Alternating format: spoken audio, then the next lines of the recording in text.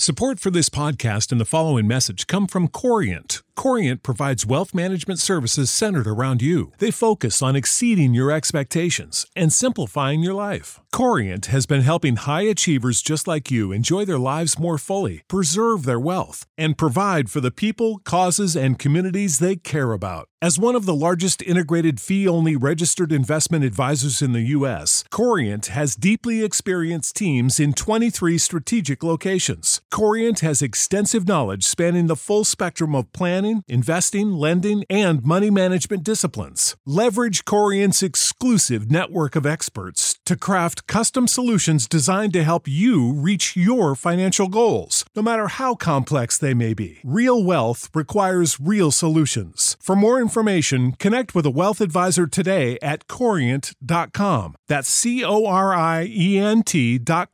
Corient.com. For the ones who work hard to ensure their crew can always go the extra mile, and the ones who get in early so everyone can go home on time, there's Grainger, offering professional-grade supplies backed by product experts so you can quickly and easily find what you need. Plus, you can count on access to a committed team ready to go the extra mile for you. Call, click Grainger.com, or just stop by. Grainger, for the ones who get it done. Delay, Jeff Kerr. The Football Friday, though, so that's not going to stop us. Birds 365. I'm your host, John McMullen. Jeff Kerr sitting in for Jody McDonald, who is down in Key West, Florida, so he is living the life we all want to leave. The rest of us are left to talk about the Philadelphia Eagles versus the Los Angeles Chargers. You also got to worry about that, Jeff. I always want to say, I'm busting out to say San Diego Chargers still to this day, but it is the Los Angeles Chargers. Good opponent. Before I get into that, though, and we're going to have plenty of time to talk about it, my buddy from Sports Illustrated, Ed Kratz, is going to join us in about 20 minutes. We're going to talk plenty of Eagles Chargers, but since you're here, because I always get these questions and I can't stand them, I'm going to give it to you. So you're going to have to do the heavy lifting. The Cleveland Browns are going to move on from Odell Beckham Jr. It is very, very evident that is going to happen. They're restructuring his deal. They're hoping to put him on waivers today. If not today, it'll probably be Monday, and hope somebody will pick up the deal. So you know, Eagles fans, Jeff, Odell Beckham's a guy they've heard of. They want him. Yes or no on OBJ? You know, I forget. I saw it on Twitter when I woke up this morning, and someone posted a picture of Odell Beckham in an Eagles jersey. I want to give credit to, I think it was the mighty E-Rock that actually said, that's more of a weed than a flower. And I'm like, that's actually pretty good. I think it was him. I got to double check that, but that is an awesome quote. And Greg Ward has more receiving touchdowns than Odell Beckham Jr. since he joined the Browns, which I find incredible. Whoa! I think I thought Jody Mack was in Key West. I think he might be channeling through Jeff Kerr, the biggest Greg Ward fan in the world. That's why I said. Oh, yeah, he is the biggest Greg Ward fan in the world. In fact, a guy who was on Good Morning Football last week has more receiving touchdowns than Odell Beckham Jr. since he joined the Browns, and that would be another former Eagle, Golden Tate. So that's how productive OBJ has been in Cleveland. And they can blame Baker Mayfield all they want. He is not the same player he was prior to 2017. He just isn't. Like, he's still a name. He's a talent. Would I take a shot on him? Not on this team. I just don't think he helps anything. You know, I just don't know what to make of Odell Beckham Jr. anymore. I always feel like it's going to be a Randy Moss type situation where it's just not the right fit and he'll go ball out somewhere else. But I just think there's too much controversy surrounding this guy. And I know that we've had that with T.O., with Randy Moss, but can we honestly say he's T.O. or Randy Moss at this stage in his career? I mean, Randy Moss is bad in Oakland, but I don't know, John. I just don't think I take the gamble. I'm with you.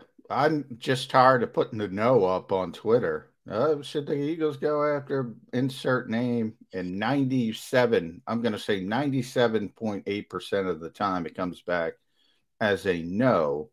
On the occasion, it makes sense. I mean, you got a rookie head coach going through this, and you see what's going on in Cleveland. And by the way, who's in Cleveland? Kevin Stefanski, and Andrew Berry. And Andrew Berry was in Philadelphia, is very close to Howard Roseman. I mean, people got to do the arithmetic here. The Eagles want no part of that personality in that locker room while you're trying to grow that flower. You're trying to grow that plant. You're trying to build this chemistry. And I bring up that term chemistry because that's what essentially Kevin Stefanski is. They value chemistry more than the talent of the player when the player is being a pain in the you-know-what.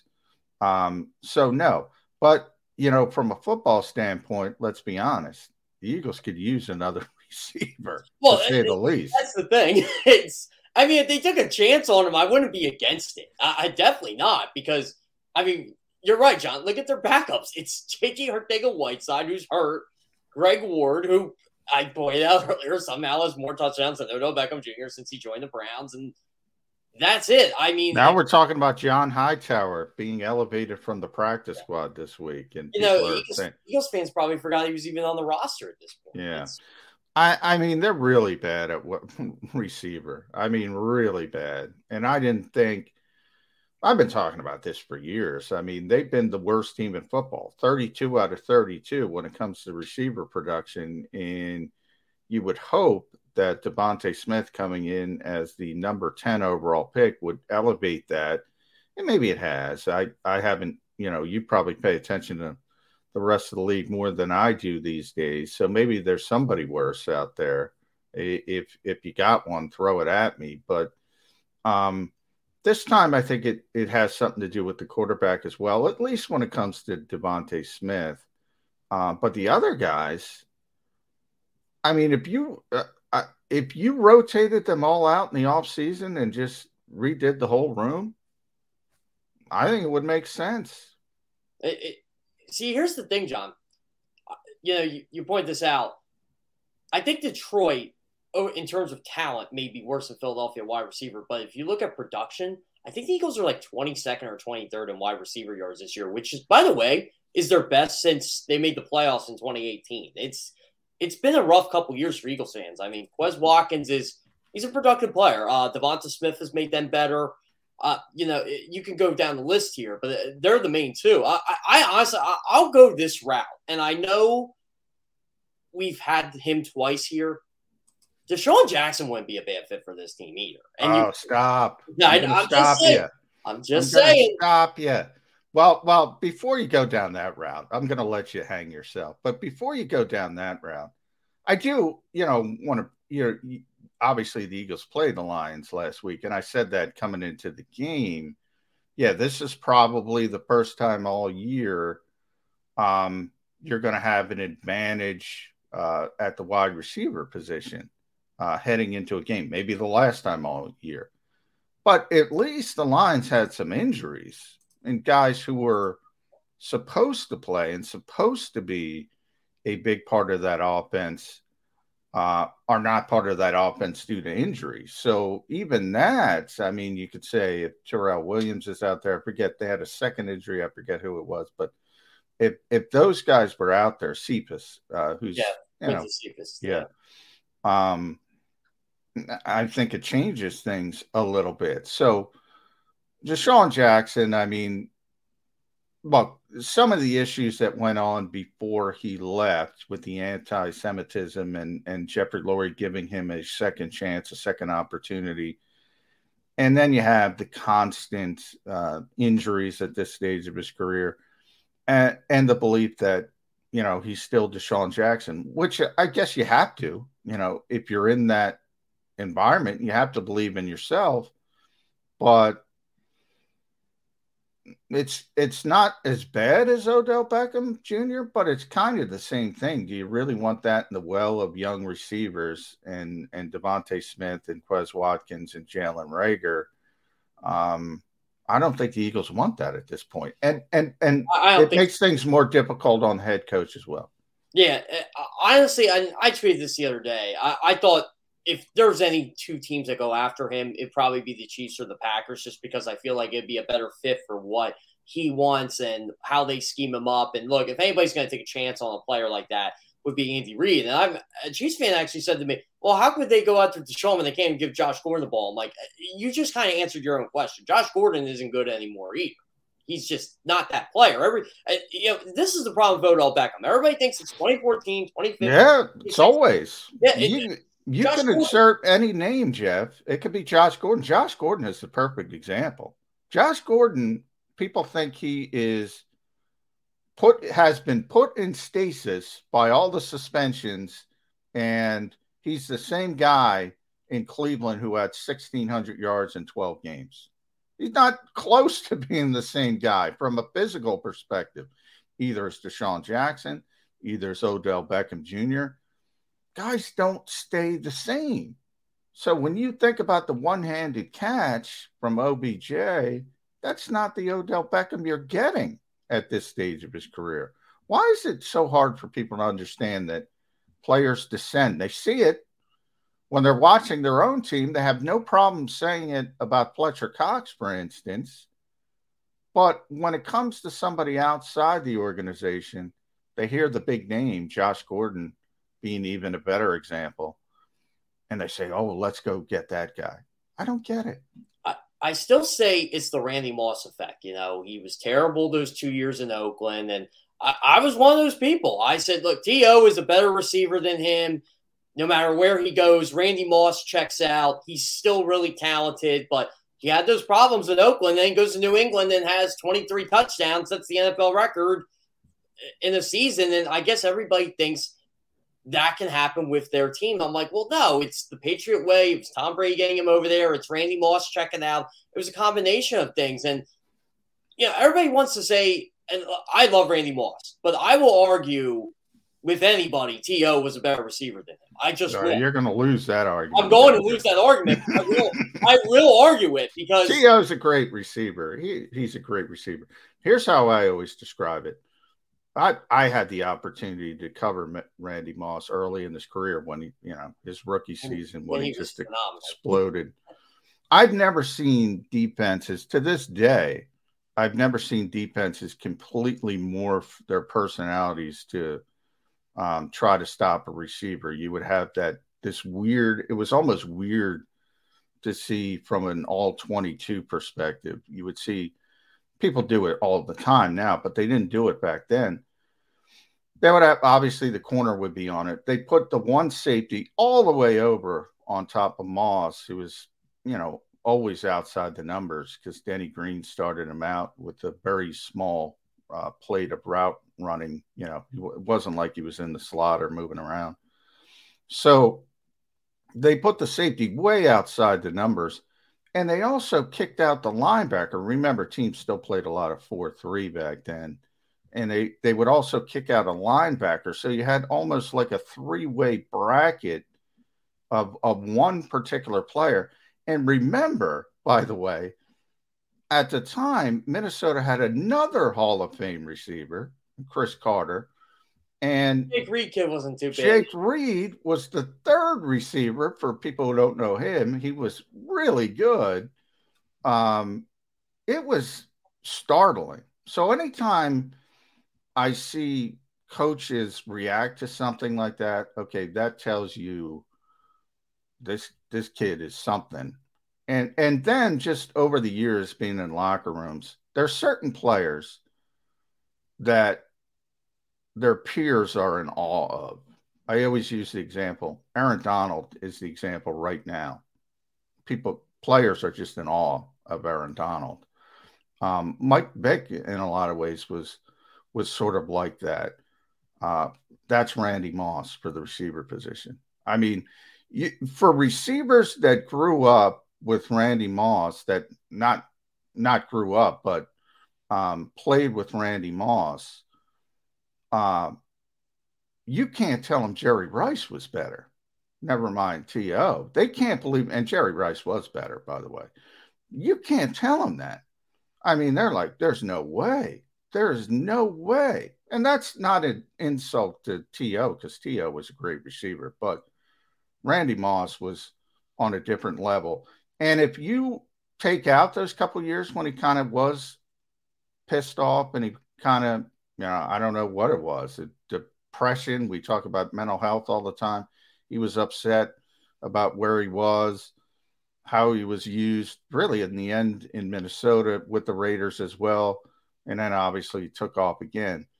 If he kept playing during those two seasons, we wouldn't even be having this conversation. Oh, and that's just it. Unfortunately, that's part of the tale with Randy Moss. And I honestly can't believe how quick Randy Moss tailed off. Like, he was 33 years old, and all of a sudden he just couldn't play anymore. I mean, he came back from San Francisco that one year and was, productive, but he wasn't Randy Moss. And it's actually kind of amazing when you think about the longevity of a guy like T.O. And nobody kept themselves in better shape than T.O.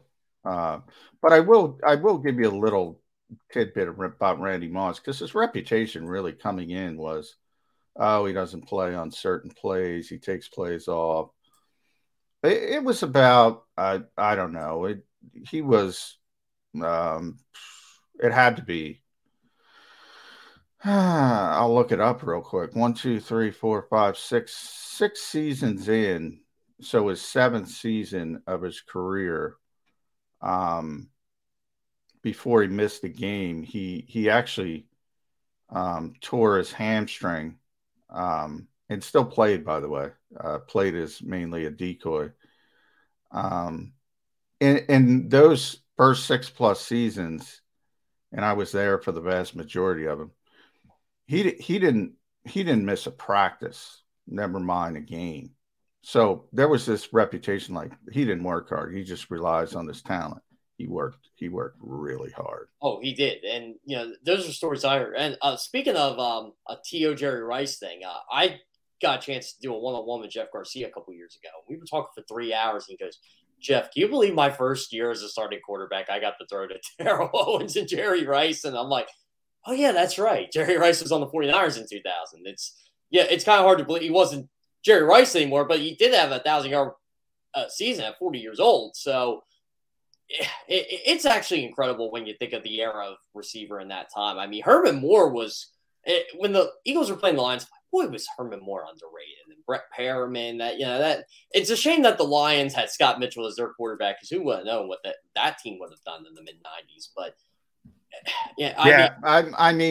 I bring up Chris Carter all the time because I got pretty close to him over the years, and you see guys today. I mean, they're such dynamic playmakers. We see one here, DeVonta Smith. But you see the drop. You've had a drop in first 2 games. You mentioned Herman. You see C.D. Lamb, who's a tremendous playmaker, but you see drops. He dropped one on Sunday night all over the place.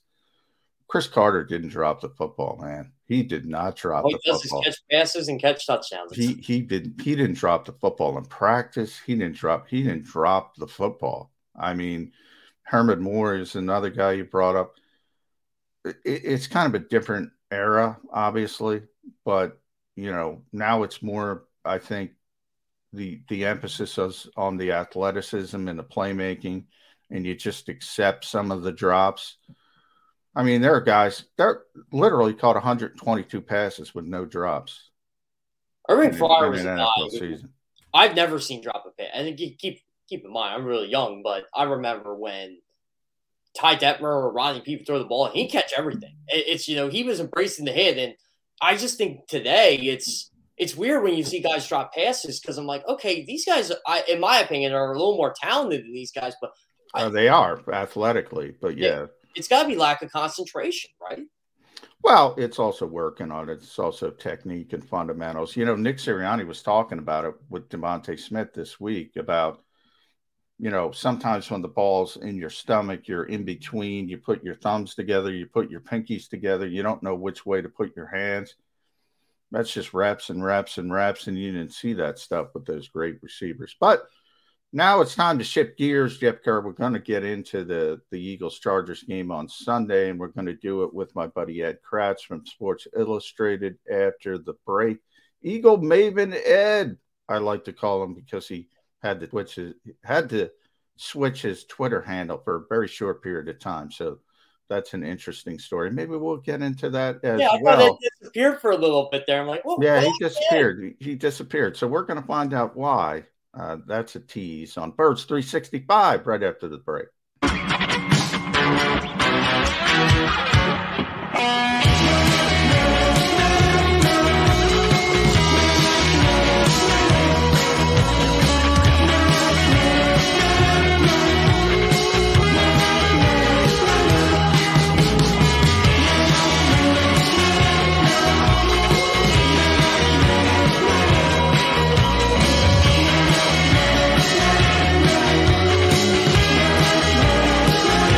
At Stateside Vodka, every new customer gets the world's best rocks glass, free. What's that? A rocks glass? You're telling me that bottle is cut in half? You could say that. Holy shit. And you're telling me I can get one of these glasses for free? That's right. One free rocks glass per customer with each first-time purchase of Stateside Vodka. So good, it just disappears.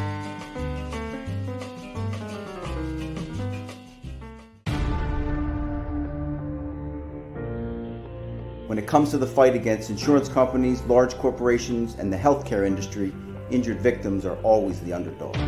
But that doesn't worry us. At Messa & Associates, we're an injury law firm from Philadelphia, and we come to fight. Our clients know that they've got representation with a chip on its shoulder, and it's the same chip that makes Philly the toughest city in the country. Call 215-568-3500 or visit us online at messalaw.com. Messa & Associates, the toughest injury firm in Philadelphia. In Philadelphia, we celebrated the miracle with pride only 5 years ago. And then the following morning, IBEW Local 98 members went back to work, building this city, rescuing our communities from decay, and inspiring the young men and women of the region to take pride in who we are. Like the Cats, Local 98 members believe in hope. John Doherty, business manager of Local 98, says it this way: the best way not to forget where you come from is to never leave. Go for the midnight dares. Go for the game. Go for the hits. Go for the fans. Go for the win. Go to Ocean Casino Resort. Book your trip at theoceanac.com. At Stateside Vodka, every new customer gets the world's best rocks glass, free. You're telling me that bottle is cut in half? You could say that.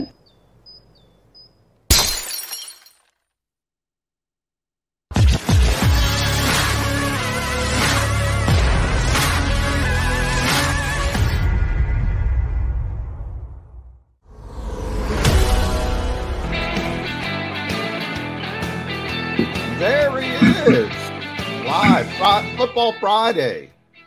Birds 365 here on the Jacob Media YouTube channel. John McMullen here. Jeff Kerr sitting in for our buddy Jody Mack, who was at a family wedding in Key West, Florida, Ed Kratz. And I'm thrilled to see my buddy Ed Kratz on the screen. The alarm went off this morning. Eagle Maven Ed is in the house. By the way, mine did not go off, Ed. We were joking about this.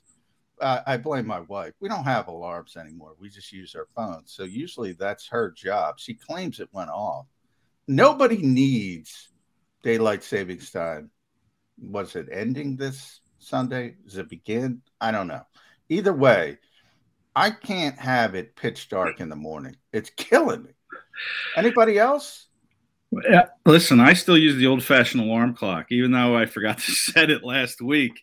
That was the Las Vegas hangover week. It took me several days. But no, I just remember this as the fallback weekend. I don't worry about all the other. That's what I need. I need it because I need the sun to come up. If it's not coming up, I don't think it's time to get up. I need my body clock right, which is ironic because this is a body clock game to the Chargers. We'll get into that. They got a bit of a break. Being at 4 o'clock. I also want to get in before we get into the weeds of the game, Ed. I like to call you Eagle Maven Ed now, and there's a reason for that. What happened to you? Jeff Kerr said, where did Ed Kratz go? What happened? Yeah, it's good to see you, Jeff. You might, given John's want to see the sun, you might be on standby for these next couple months until the sun starts coming up, really early. So keep your phone charged.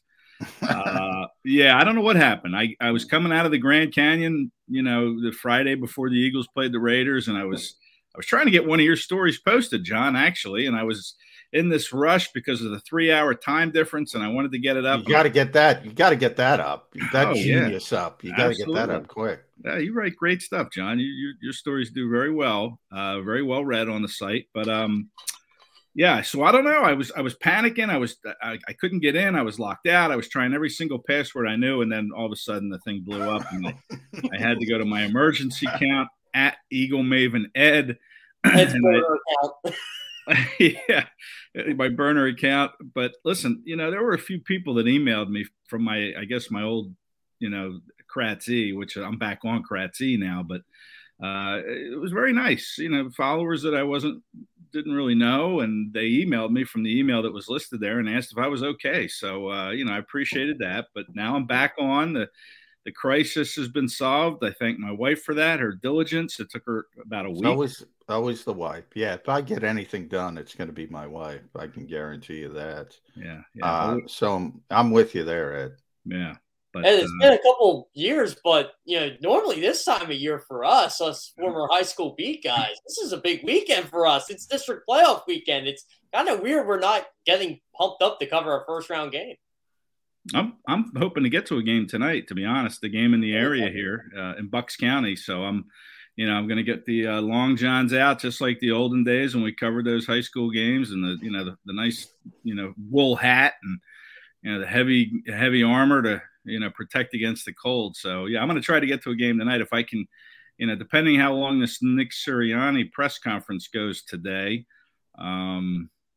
As we get ready for the Chargers on Sunday. Can't wait. I think it's going to be a good game Sunday.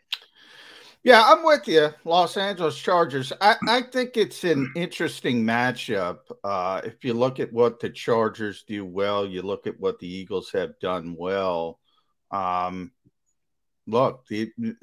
start it from the Eagles' perspective. They ran the football so well in Detroit. I think it surprises people. What are they overall? I think 6th overall in rush offense in the entire NFL. And obviously the Chargers are 32nd, dead last overall. So it's got to start there, right, Ed? The Chargers are giving up like 160 yards per game on the ground, which is just dreadful. But, I know we've talked about this before. When the Eagles win the toss, if I'm them, I'm taking the ball. Take it, Nick Sirianni. And try to run and establish that run from the very start, because when they don't take the ball, their defense comes out and gives up points. I mean, I think in, 6 of the 8 games or 5 of the 8 games, the defense has given up either a field goal or a touchdown on the very first drive. So right away, you're playing from behind. And then Nick Sirianni sometimes might get a little panicky on the sidelines, and then he just abandons the run and starts to throw. And I think it just screws up his whole approach to a game. So I think you get the ball, you establish the run, and you try to come out and score some points on that first drive, get the lead, and keep the run in play. And not only is this a game the Eagles should run the ball, they should design some runs for their quarterback. When I was at the Ravens-Chargers game a couple weeks ago, Baltimore did that with Lamar Jackson because they knew the Chargers just couldn't stop him. And I think the Chargers give up the second most 20-plus yard runs this year. I mean, that's an insane number. And you got a quarterback who is tied with Lamar Jackson for the most first down runs this year. It would make sense to give the ball to Hurts, right? Yeah, and you might neutralize Joey Bosa in the process. We talked to Dallas Goedert this week, and he was asked about Joey Bosa and the possibility of having to block him in the run game, and he said, Bosa doesn't get paid to stop the run; he gets paid to sack. Like Fletcher, by the way, like Fletcher. Yeah, right. So I mean, listen, I would run the ball, but you're not going to see them run 46 times like they did against the Lions. I mean, they had that big lead and they didn't really have to throw the ball at all. But you're going to have to throw the ball more than, I think, 14 times. That's what Jalen Hurts threw it last week. Gardner Minshew threw twice. So they threw the ball 16 times. But I don't think you're going to get away with that this week because and John pointed this out when we were talking about it, is because the Chargers can score points, and they are going to score points. So, the only way to keep them from doing that is to run the ball, control the clock, and then have your defense come up with a stop or two. My biggest fear in this game, guys, is that the Eagles have already given up 4 games in which the quarterbacks have completed at least 80% of their throws. And Justin Herbert is the kind of quarterback that can certainly become the 5th. I mean, he's that talented. He's that good. And if that happens, then the Eagles are going to be in trouble. And he's in a bit of a funk right now, too. It might be because of the hand injury, but he had the hand injury most of the year, and he's been completing passes. Yeah. Yeah. Well, let's delve into Justin Herbert, because I admit I'll raise my hand. I'm enamored with Justin Herbert. I think he's going to be a star quarterback in this league for the next decade, barring injury. We went through this with Carson Wentz here, and we saw what happened early. And things derailed. So you never know what happens in this league. But, boy, he's got a lot of talent. Boy, he can sling the football. And that's a concern, Ed, as you bring up. We've talked about Derek Carr, 90% completion rate, 80% for Tom Brady and Patrick Mahomes. And who was the 4th one? Dak Prescott. He's that type. He's closer. I'm not saying he's to the level of Mahomes or Brady or even Dak. But he's tilting towards that level. He might get there sooner rather than later. Did the Eagles go back to that philosophy of, we got to play the safeties in South Jersey, we got to protect, we got to make sure we don't give up the big play? Because this week, that might not be a bad plan, because Justin Herbert's also very young, and he likes to throw the football down the field. So maybe when you put that carrot in front of his face, in other words, you got to go 13 plays. We're not going to give you these big plays. Maybe he tries to force the football into some of that zone coverage.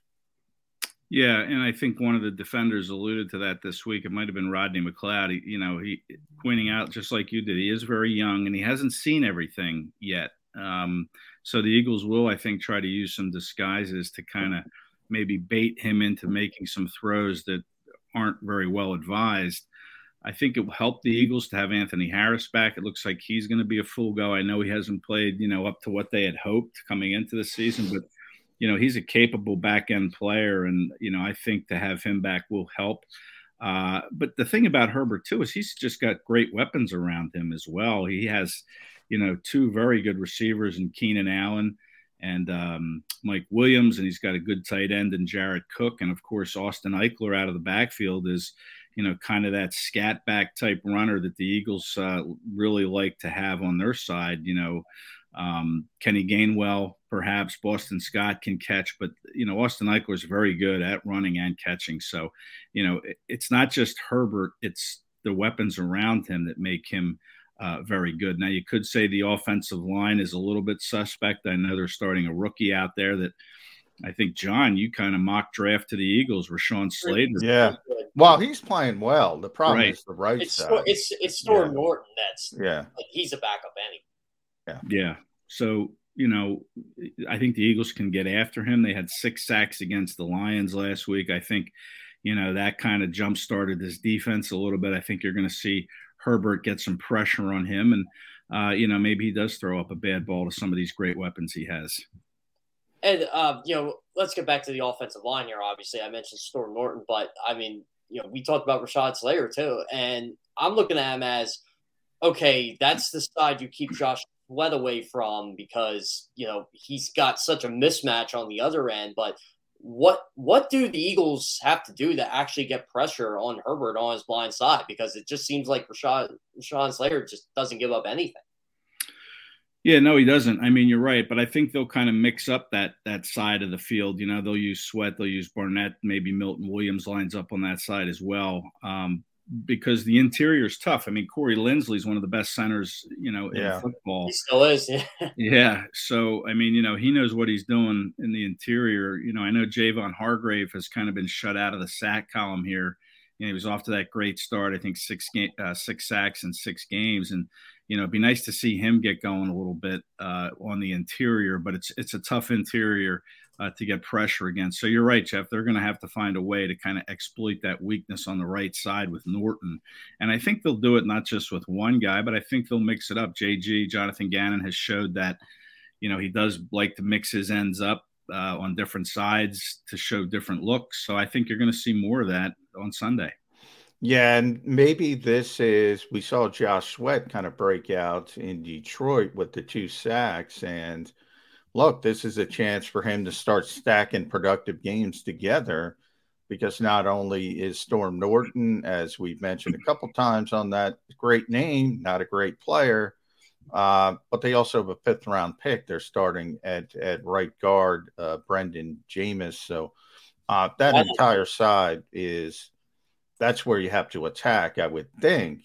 If you're Jonathan Gannon up front, you want to get some pressure on Justin Herbert. But let's shift it to the offensive side, because, let's face it, it's always the story in this town. You got a rookie head coach who's been up and down. I notice in the game notes they're playing up the Eagles, and God bless them.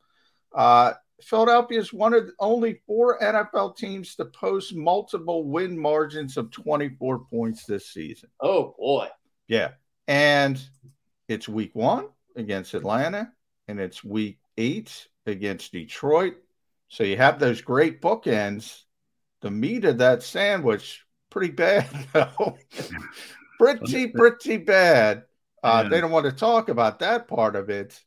How does this team get consistency against and let's put, one other thing I want to bring up about those bookend games. Rookie head coach Arthur Smith, rookie head coach Dan Campbell, had some interim work, but rookie. Now we go again, rookie head coach Brandon Staley. Is Nick Sirianni the best of the rookie head coaches, Ed Kress? Well, against those two, he has been for sure, Campbell and Smith. Now, and there's more rookie coaches on the schedule. They play the Jets, Robert Saleh on. He's winning that one. Come on, in a couple of weeks, you would hope. But yeah, I guess at this point you probably have to say yes. Now, Staley got off to a great start. I think they were 4-1, and then they've lost their last 2 games. They were on a bye, so they've played 1 fewer game than the Eagles and some other teams. But I think right now Nick Sirianni looks like the best of the bunch. I'm trying to think who else is out there as a rookie head coach, but I thought it was Staley for a while. Not David Culley. Yeah. So it's as strange as that sounds. Yeah, Nick Sirianni is the best rookie head coach so far in the NFL. How about that? Clip that, Xander. Clip Ed Kress, Xander. And here's one for you, since you're on a roll right now. Say the Eagles would happen to win Sunday, and I think everybody here would agree that would be a big win for this franchise, not just for this year, but going forward, just with the talent that they have. Dare I say it, though, they would be 4-5, and we all know this number 7 seed in the NFC is not very good. Right now it's Carolina, and the Eagles did beat them. And with the schedule coming up, we all know it's the easiest schedule left in the league. Is it fair to, dare I say it, talk potential playoffs just because of what the situation is? I absolutely. Playoffs.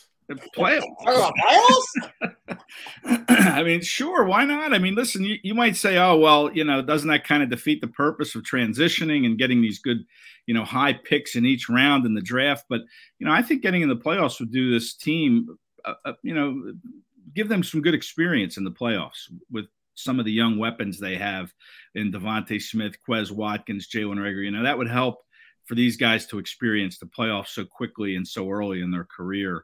But yeah, a win, certainly 4-5 in an NFC that is pretty top heavy, and then kind of, a bunch of teams kind of cluttered around that 5, 6, 7 spot. I think you can start talking playoffs. Heck, we're talking playoffs now. They're 1 game out with 9. Yeah, why not? Why not? Blame Nick Sirianni for beating Carolina. That's all that this started. The NFC is just you're right, Ed. The Saints may have separated, but the NFC is an absolute joke after that. It is. I brought this up on Football 24/7 yesterday, so I want to run it by you guys. You can make a strong argument that looking at the rest of the Eagles' schedule, and I'm looking at it right now, that this is the best team left. Now, I say that Dallas is week 18. Dallas is a good football team. That game might not mean it. Might not mean it. They're going to have this thing wrapped up, the division, by Thanksgiving. So week 18, maybe they don't play anybody. And the only reason they would play anybody is if they're jockeying for seeding position, and really probably the number one seed. And that's probably unlikely from an odds perspective. And then the other team, you have New Orleans coming in here in a couple of weeks, who's a good football team, better than I thought, but they just lost their quarterback. And now they're going to have Trevor Siemian most likely playing quarterback coming in here. So the rest of the schedule at Denver, not a good football team. At the Giants, at the Jets, the back-to-back New Jersey Turnpike games against two horrific teams. Then you have Washington, Giants, Washington. I mean, that's all. That's as easy as it gets. Why can't you talk playoffs? I'm not saying it's good, bad, or indifferent, but you're going to win a bunch of games in there. This is why we keep saying they could go 8-9, 9-8, no matter how bad it is, because of the teams they're facing. Look, we thought Washington, that was going to be a big matchup early in the season. I know they only won. Yeah, I thought Washington would be better. They're terrible. I mean, them and the Giants. I remember watching week 2. I'm like, both these teams are bad. Like, how bad are the Eagles? Are in second place in the NFC East right now. That's all I gotta say. Second place team, baby. Hey, but the Giants are waiting in the weeds, man. They were pretty angry last year when they perceived the Eagles to tank that game, which cost them, in their eyes, a playoff spot. So, the Giants have been waiting for this game. They've had to wait a while because they don't play until after Thanksgiving, and then they play 2 weeks later, I think. So, the Giants aren't just going to roll over for the Eagles. And, you have a coach there in Joe Judge who's battling to keep his job. Washington, the odds were stacked against them from the start because nobody ever repeats as NFC East champions. I mean, it's been such a long time since it happened. The Eagles were the last team to do it in 2003 and 2004. So, what's that? I was in high school last time they did that. Yeah. Okay. Well, I wasn't born, if you believe that. All right. Eagle Raven Ed definitely wasn't born. But, so the odds, you knew coming in Washington was going to have a hard time bucking that trend, in my opinion, especially when you look at the quarterback spot with Ryan Fitzpatrick, who started the year there, and now he got hurt so soon. And Taylor Heineke's the guy there now. So it was Dallas was going to be the best team. I didn't think they'd be as good as they are. And you're right. I mean, I think they could be the number one seed when you look at what's going around with Aaron Rodgers now. That whole debacle in Green Bay, he's not going to play at least against the Chiefs on Sunday. They're a candidate for the number one seed. Tampa Bay has, I think, 2 losses. They're in the mix for that spot. The Rams, of course. But, the Cowboys are right there with those teams, in my opinion. I think they're good enough to be the number one seed. So, that Week 18 game could be meaningful. It could mean something. It could be. It could. Eagles fans don't want to hear it, but Dallas they have a good team. They have a really good team, and Micah Parsons looks like a player. But the Eagles went to Penn State. But the Eagles don't care about linebackers. So one linebacker left. So 2 questions, Ed. Your favorite moment of the Eric Wilson era and your thought process on the linebackers moving forward. It's going to be TJ Edwards and Davion Taylor, Alex Singleton. Mixing in, is that good enough to get this team to competency? I'll use that word. I won't even use playoffs. Competency. I've always liked TJ Edwards. I think it's about time they probably started looking at him more as the answer in the middle. I mean, he was very productive against the Lions and he didn't play as many snaps because it was a blowout, but he had 13 tackles. He did a nice job on a blitz. He got the Goff just as he got rid of the ball, but impacted that throw. But, you could say that maybe he's limited in coverage and, he probably is, but I think he's their best solution. And Davion Taylor, to me, just seems to get a little bit better each week.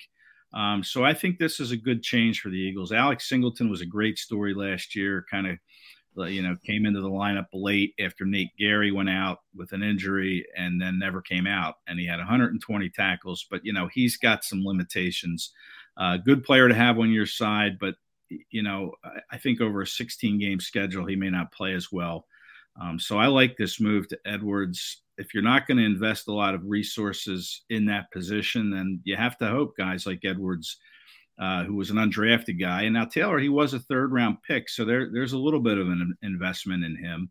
But you hope these guys can be the answer going forward, at least get you to the off season when maybe, your feeling on that position changes, especially because you have so many early picks in the draft. Maybe they spend one on a linebacker, because I think that's what JG likes. I think he likes to have his linebackers make plays in his defensive scheme. And that means the defensive line ties up blockers, something they're not real used to, something Fletcher Cox spoke out against, that, he doesn't like occupying blockers and taking on double teams. He likes to split double teams and get upfield, but that's not the way Gannon wants to play. He wants to free up linebackers to make plays. Micah Parsons would be a great fit on this team, and he was there for the taking.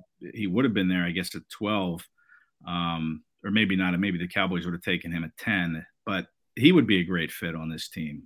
Nick Bolton, who I think was the AFC Defensive Rookie of the Week, the linebacker for the Chiefs, he came at number 58 in the draft. He would have been a nice fit on this team. But, yeah, I think they need better linebackers. Edwards right now, I think, is the best of the bunch. And I don't have a good memory from the Eric Wilson era, to be honest. He did pick up Patrick Mahomes, though. That's true. There you go. Jeff Kerr coming up with the I mean, a lot of people could say that this year, but Eric Wilson was on that list. So yeah. Okay. Good one, Jeff. Yeah, I was racking my brain. I was filibustering there talking about the linebackers. The one highlight. That's why Jeff Kerr's here. He got it. The one highlight of the year. Who, by the way, got picked up on waivers. Didn't last long. Houston Texans picked him up on waivers. Really nice guy. So good luck there. Yeah, he's Wilson. A good guy. And it's interesting because I thought it'd be Brett Toth who got. So did I. Would be the one to get claimed, and Brett Toth wasn't claimed. The Eagles re-signed him to their practice squad. Released Craig James, by the way. Which was a bit of a surprise. But I guess they've got 110 cornerbacks. So why? It is amazing. Another one. Yeah. I was on the practice field, and I told you JG came over. We were chatting. We were shooting the breeze for about 10 minutes before practice started, but I'm looking at the defensive backs. It's amazing. It's like there's so many defensive backs on this team, and the vast majority of the corners, they don't play. I mean, it's just Slay and Nelson and Maddox because they played well. That's been the strength of this team. I do think the COVID rules enable you to do some unique things on the roster that you couldn't do before. Because if you didn't have a 16-man practice squad, like the Eagles are banged up at receiver this week, as an example, they're just going to elevate most likely John Hightower, I would presume, and you can go about things that way. Where in years past, pre-COVID, I mean, you had to have players at other positions in case somebody got banged up. I think the Eagles feel more comfortable grabbing these darts at cornerback and say, let's try to find a cornerback. And they keep adding and adding and adding. You think it's a good philosophy for Howie Roseman? Yeah, I think it is. I mean, listen, Darius Slay's contract is going to cost them about $22 million against the cap next year, and then $23 million the year after that. He's 31 years old. Steve Nelson's on a one-year deal. So, bring some guys in, see who you can develop, because they're going to probably be on the field next year, some of these guys. And I will say in the pre-draft process, I like Tay Gowan a lot from Central Florida, and I like Kerry Vincent a lot from LSU. And maybe the Eagles would have drafted them had, they've been available when their turns came and whatever round they went in. But, yeah, I think they're going to need them because – I don't think Nelson's going to be here next year. I don't know if Slay's going to be here. Like I said, his contract is really prohibitive. I don't know what you can do to get out from under that. And I like Slay a lot. I think he's having a terrific season. He's having a great year. Yeah, no doubt. I mean, and I'm not saying they should part ways with him, but you just have to figure out a way to make that contract work a little better. But yeah, I think these rookie corners are going to have to learn this year. And listen, remember Jonathan Gannon said that he had no dime defense. He never played a dime defense. And maybe one way to stop these quarterbacks from throwing for an 80% completion rate is to play some dime defense. So, maybe guys, Tay Gowan's been here since October 15th when they traded Zach Ertz for him to Arizona. Maybe he's ready to step on the field as that extra cornerback. Maybe you see a little bit more dime defense from Gannon now that he has these guys that he can kind of, get some experience with. Tay Gowan, Kerry Vincent, even Mac McCain, who's, been kind of Mr. Inactive since they still don't know what Mac looks like. Still haven't. I can't even confirm that Mac McCain exists. Yeah. I haven't seen him yet. Yeah. I did see him yesterday. I probably have video of him yesterday. What's his number? Real quick know. Pop quiz. He's okay. 38, isn't he? I have to look it up. What? Yeah. I have to look up Mac McCain, 37. Oh, I was close there. Okay. I thought he was 38. 37. All right. Yeah. So, these are guys' numbers we're probably going to have to get familiar with. I think, to answer your question, John, I think that it's a good idea to have these young guys on the roster because I think they're going to play next year. But we could also see these young cornerbacks step in this year and help in maybe a dime defense situation. And we'll put on our draft caps for a second here. We all know the Eagles draft situation right now, the 3 first-round picks. That first-round pick from the Colts is coming. I am sold on that after last night. But we got the Dolphins pick, the Eagles' own pick. I think they're both going to be top 10. Now, we talked about Kenny Pickett yesterday, but I want to go a little farther than quarterback here. Do you draft the best available player with that highest pick, or do you go for the need?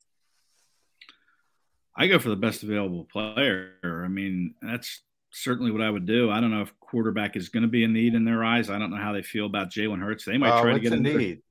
Yeah, they might try to get another season out of Jalen Hurts. Yeah.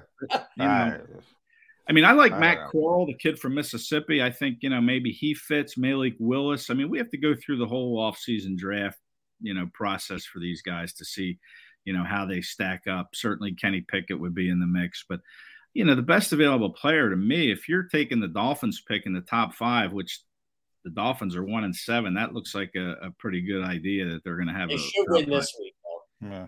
The Texans? Yeah, they should win this week. Okay, well, we'll see about that. The Texans might be saying the same thing. We should win this week.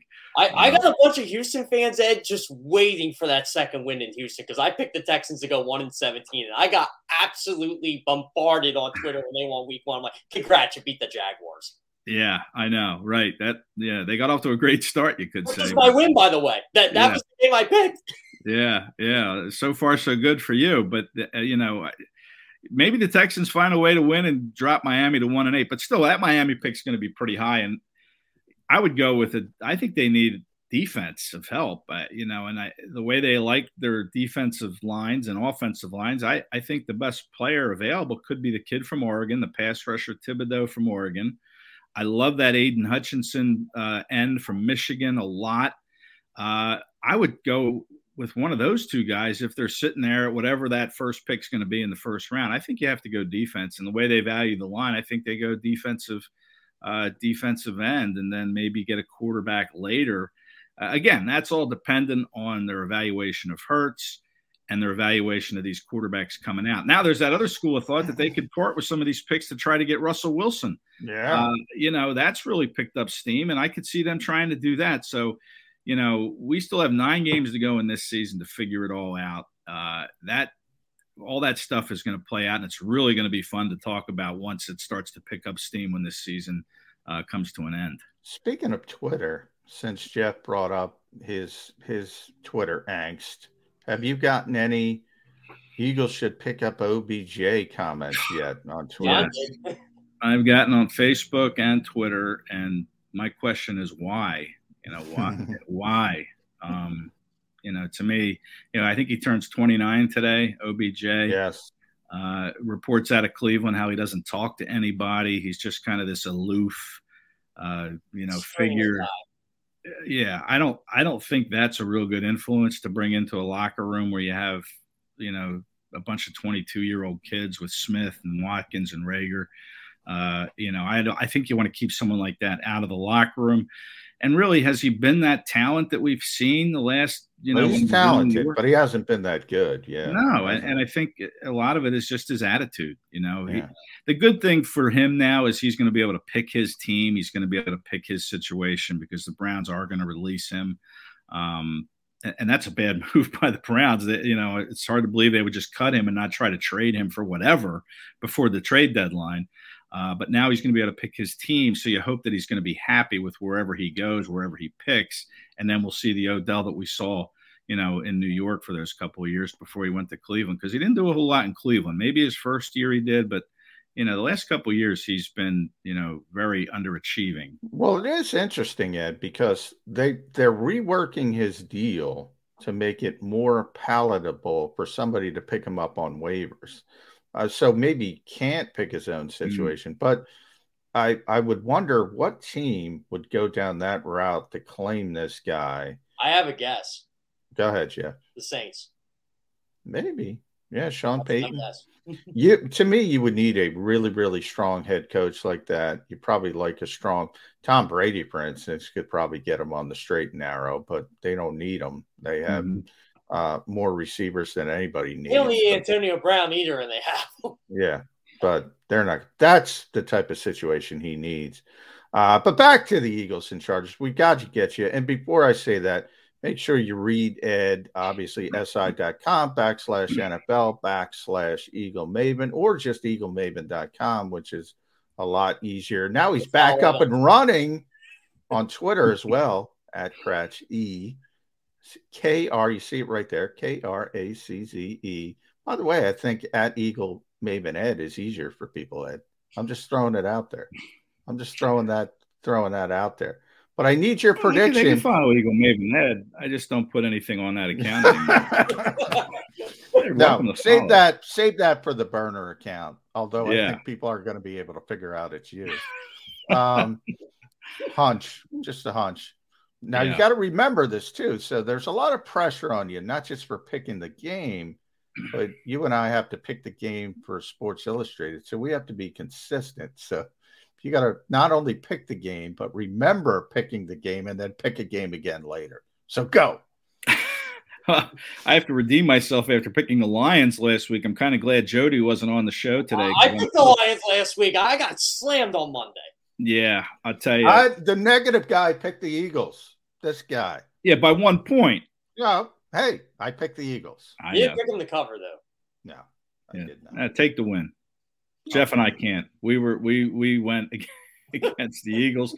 But listen, the way that Philadelphia was playing and Detroit was competitive, I just thought the Lions were gonna get their first win. Didn't happen. Gosh, I've gone, talking here about this game, I'm leaning toward the Eagles, but I'm going to pick the Chargers to come in here and to win a game. I'm going to call it 27-23. Chargers win. Doubling down. Doubling down. Ed Kratz. SI.com. Eagles Maven, the great Ed Kratz. Thanks for stopping by. I will see you with Nick Sirianni in a little bit, maybe even some off-the-record stuff that we can't talk about. Let's get excited about that. So absolutely. Make sure you read Ed at eaglemaven.com. More Football Friday, Birds 365 after the break.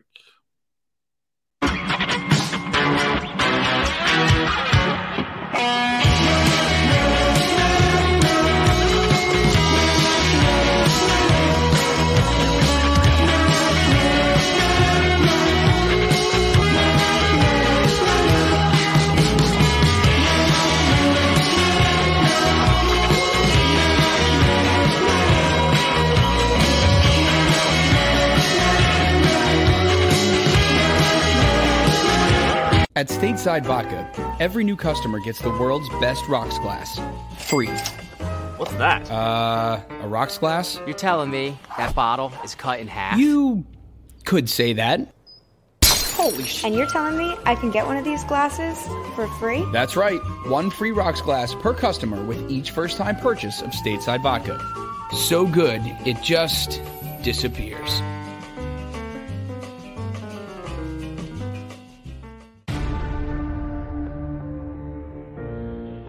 When it comes to the fight against insurance companies, large corporations, and the healthcare industry, injured victims are always the underdog. But that doesn't worry us. At Messa & Associates, we're an injury law firm from Philadelphia, and we come to fight. Our clients know that they've got representation with a chip on its shoulder, and it's the same chip that makes Philly the toughest city in the country. Call 215-568-3500 or visit us online at messalaw.com. Messa & Associates, the toughest injury firm in Philadelphia. In Philadelphia, we celebrated the miracle with pride only 5 years ago. And then the following morning, IBEW Local 98 members went back to work, building this city, rescuing our communities from decay, and inspiring the young men and women of the region to take pride in who we are. Like the Cats, Local 98 members believe in hope. John Doherty, business manager of Local 98, says it this way: the best way not to forget where you come from is to never leave. Go for the midnight dares. Go for the game. Go for the hits. Go for the fans. Go for the win. Go to Ocean Casino Resort. Book your trip at theoceanac.com. At Stateside Vodka, every new customer gets the world's best rocks glass. Free. You're telling me that bottle is cut in half? You could say that.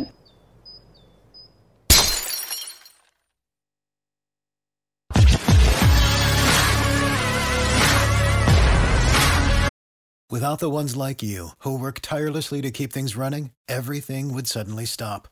Hospitals, factories, schools, and power plants, they all depend on you. No matter the weather, emergency, or time of day, you're the ones who get it done. At Grainger, we're here for you with professional-grade industrial supplies. Count on real-time product availability and fast delivery. Call, click Grainger.com, or just stop by. Grainger, for the ones who get it done.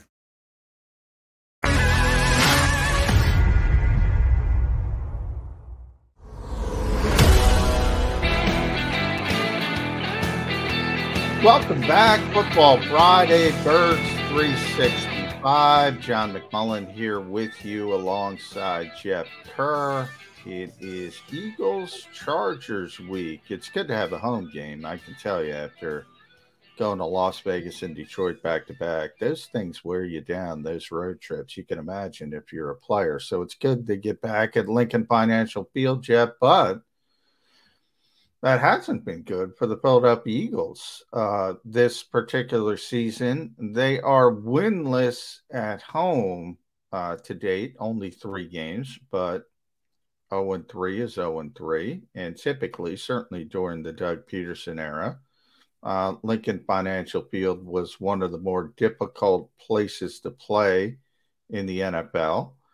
They got to get a home game. Man, they got to establish some kind of an identity at Lincoln Financial Field, get this back to being one of the more difficult places to play.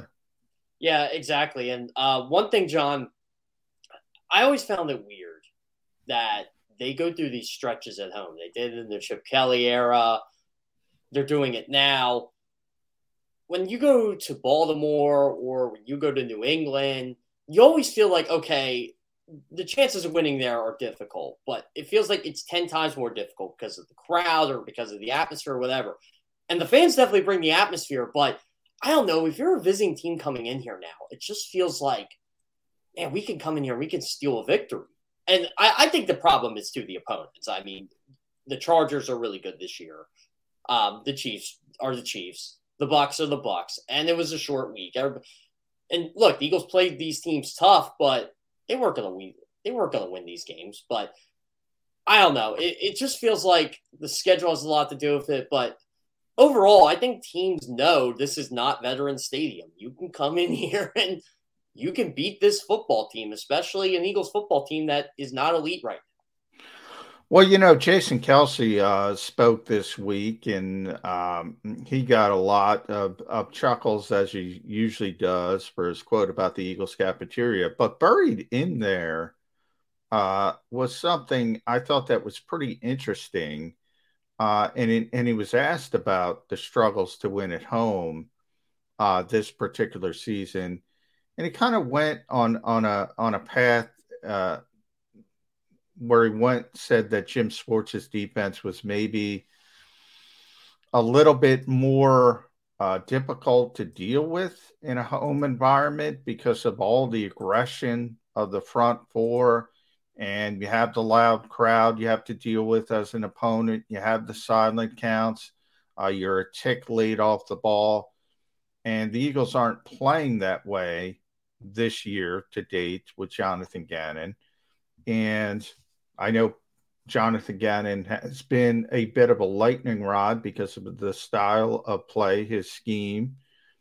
But I look down, the Eagles have a top 10 defense, Jeff Kerr, number 9 overall in the NFL. Is that surprising to you? Well, not.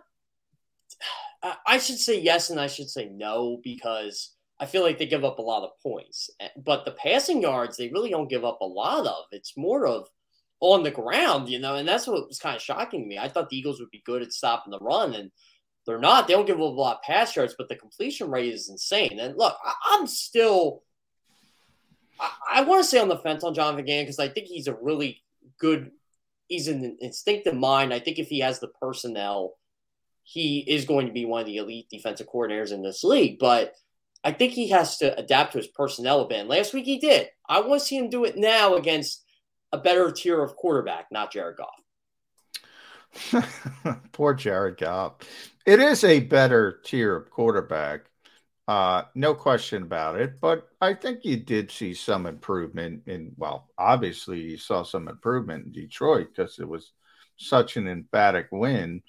But Jared Goff is accurate if you don't get him off his spots. He's not like one of those quarterbacks that is just going to miss receivers. Obviously his history is his history when it comes to coaches other than Sean McVay. So it's tough to wrap it up in a bow and sell it as anything more than beating a horrible football team. But I have noticed a different sort of energy around the NovaCare complex this week. I think this team gained some confidence from beating a team, even if it was a winless team. And I always talk about Denny Green was the first one I heard it from. I'm sure Denny is not the first to say it, but he used to call winning a habit. Can it become a habit? And losing is a habit as well, from his perspective. And he's not wrong on that. And look, I don't care if it's the Lions. And I said it on Twitter too. I don't want to hear it's the Lions. It's an NFL team. I don't care. They're on your schedule. It's better than losing to the Lions. And, all of a sudden, it's like you said, the atmosphere in the locker room is better. Now you're starting to think, okay, maybe we can be a team like the Chargers. And this is why I brought up the quarterback thing, because I want to see Jonathan Gannon make those adjustments he did last week, this week, because we talked about this, after Justin Herbert, who's the next elite quarterback you're facing? Who's the best quarterback you're facing? You got Bridgewater. Yeah, who we got? We got Teddy Bridgewater. So let's go down the list. We got Teddy Bridgewater. We got probably Trevor Siemian. Or maybe Taysom Hill if he starts. Or maybe Taysom Hill. I would think they would go with Siemian, but we'll see. Daniel Jones.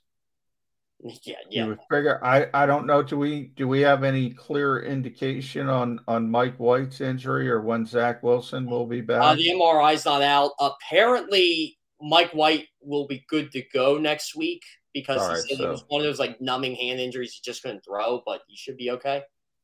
Well, even if it is Mike White or Zach Wilson, I mean, we can't overstate that. I mean, it is still Mike White. Even if we want to call him Mike effing White, whatever you want to call him, or if Zach Wilson is back by that point, or if it's Josh Johnson, who threw for 300 yards in half a game, which is amazing. He threw for half his career total in one game. Yeah. Washington then with Taylor Heineke. Getting Taylor Heineke and Trevor Siemian mixed up. Daniel Jones again, Taylor Heineke again, and then it might be Cooper Rush and not Dak Prescott in Week 18. Yeah, I mean that's as good as it gets. That's a heck of a lot better than Dak Prescott, Patrick Mahomes. You had one respite with Sam Darnold, Tom Brady, Derek Carr. That was the gauntlet they ran, and why that sandwich to the two pieces of bread that were the Atlanta Falcons and Detroit Lions didn't look very good. Yeah, and that's what the shocking part was. You know, they're facing all these elite quarterbacks so early, and normally, like before the season, I would have given them a chance against the Raiders just because they were the Raiders. I know their defense improved, but Derek Carr's always been helter-skelter. Well, they got a really good version of Derek Carr, and Derek Carr's having a really good year, don't get me wrong, but it's that I always felt that was going to be one of the toss-up games. And, you know, the Lions you could beat, obviously. Atlanta was a winnable game for them, and I called it a must-win game for week one just to set the tone for the year, and they were able to do that. But, yeah, you're right. That's why those two games that were sandwiched in there, it's like they're not impressive wins per se, but they're still wins. And same with Detroit. Honestly, John, we can sit here and say it's not a surprise they're 3-5. Just if you went down the list at the beginning of the year and said the Eagles were 3-5 going into this game, you would probably be like, yeah, okay, maybe 4-4, but 3-5 definitely. Oh yeah, not a problem at all. I think Jody and I both had them at 2-5, and we each had them being a little bit better than expected because the back half of the schedule is the back half of the schedule. It's kind of unfurled as it was supposed to. The first half was going to be really difficult, and the second half is shaping up as being having at least a lot of winnable games. Now, if you start losing some of these games, then it gets tremendously disappointing.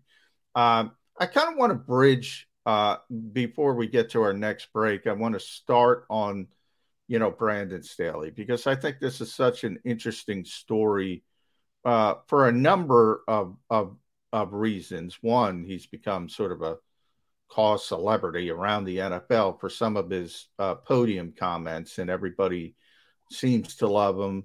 But his history with Jonathan Gannon, which we'll get into more after the break, but it's really interesting.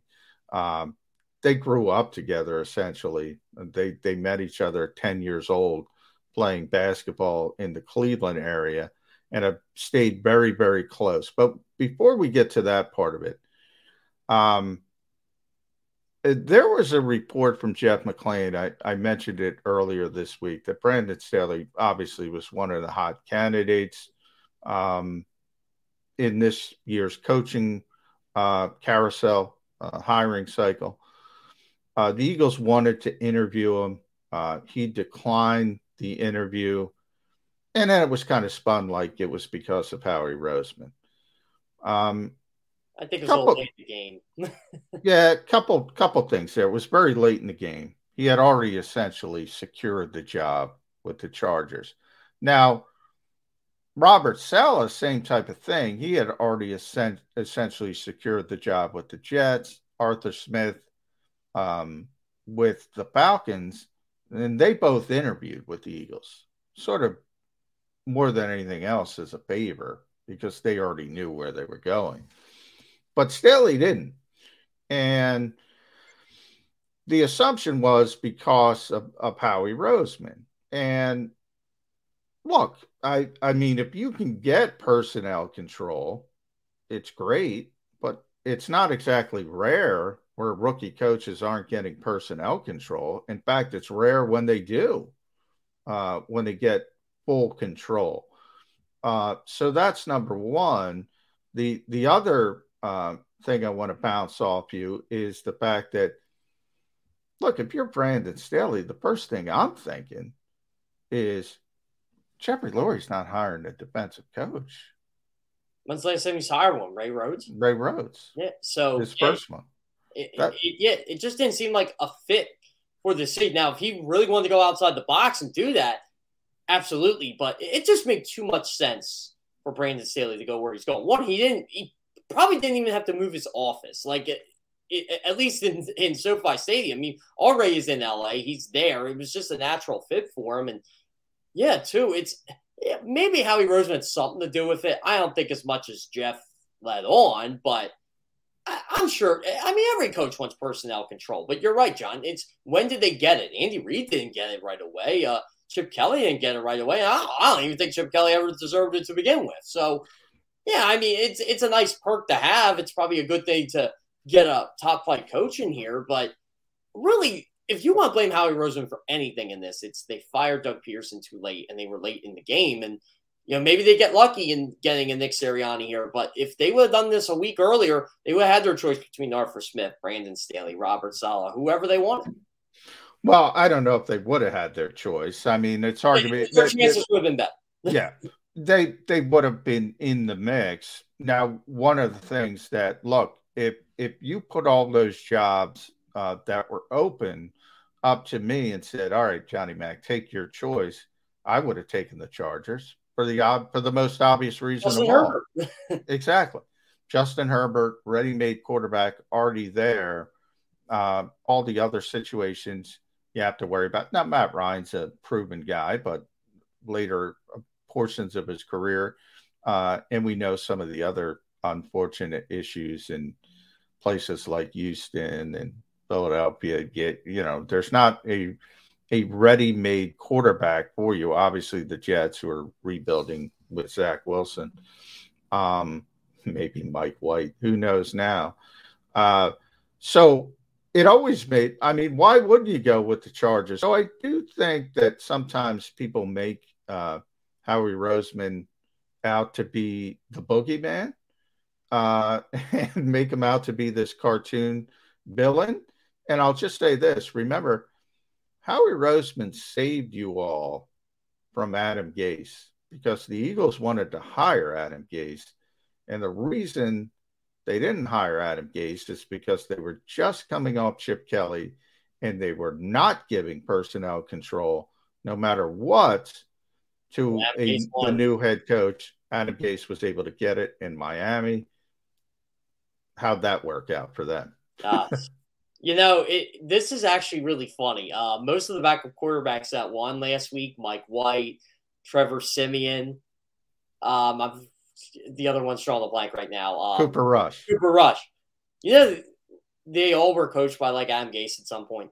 I think they all were together by Adam Gase. It's really weird.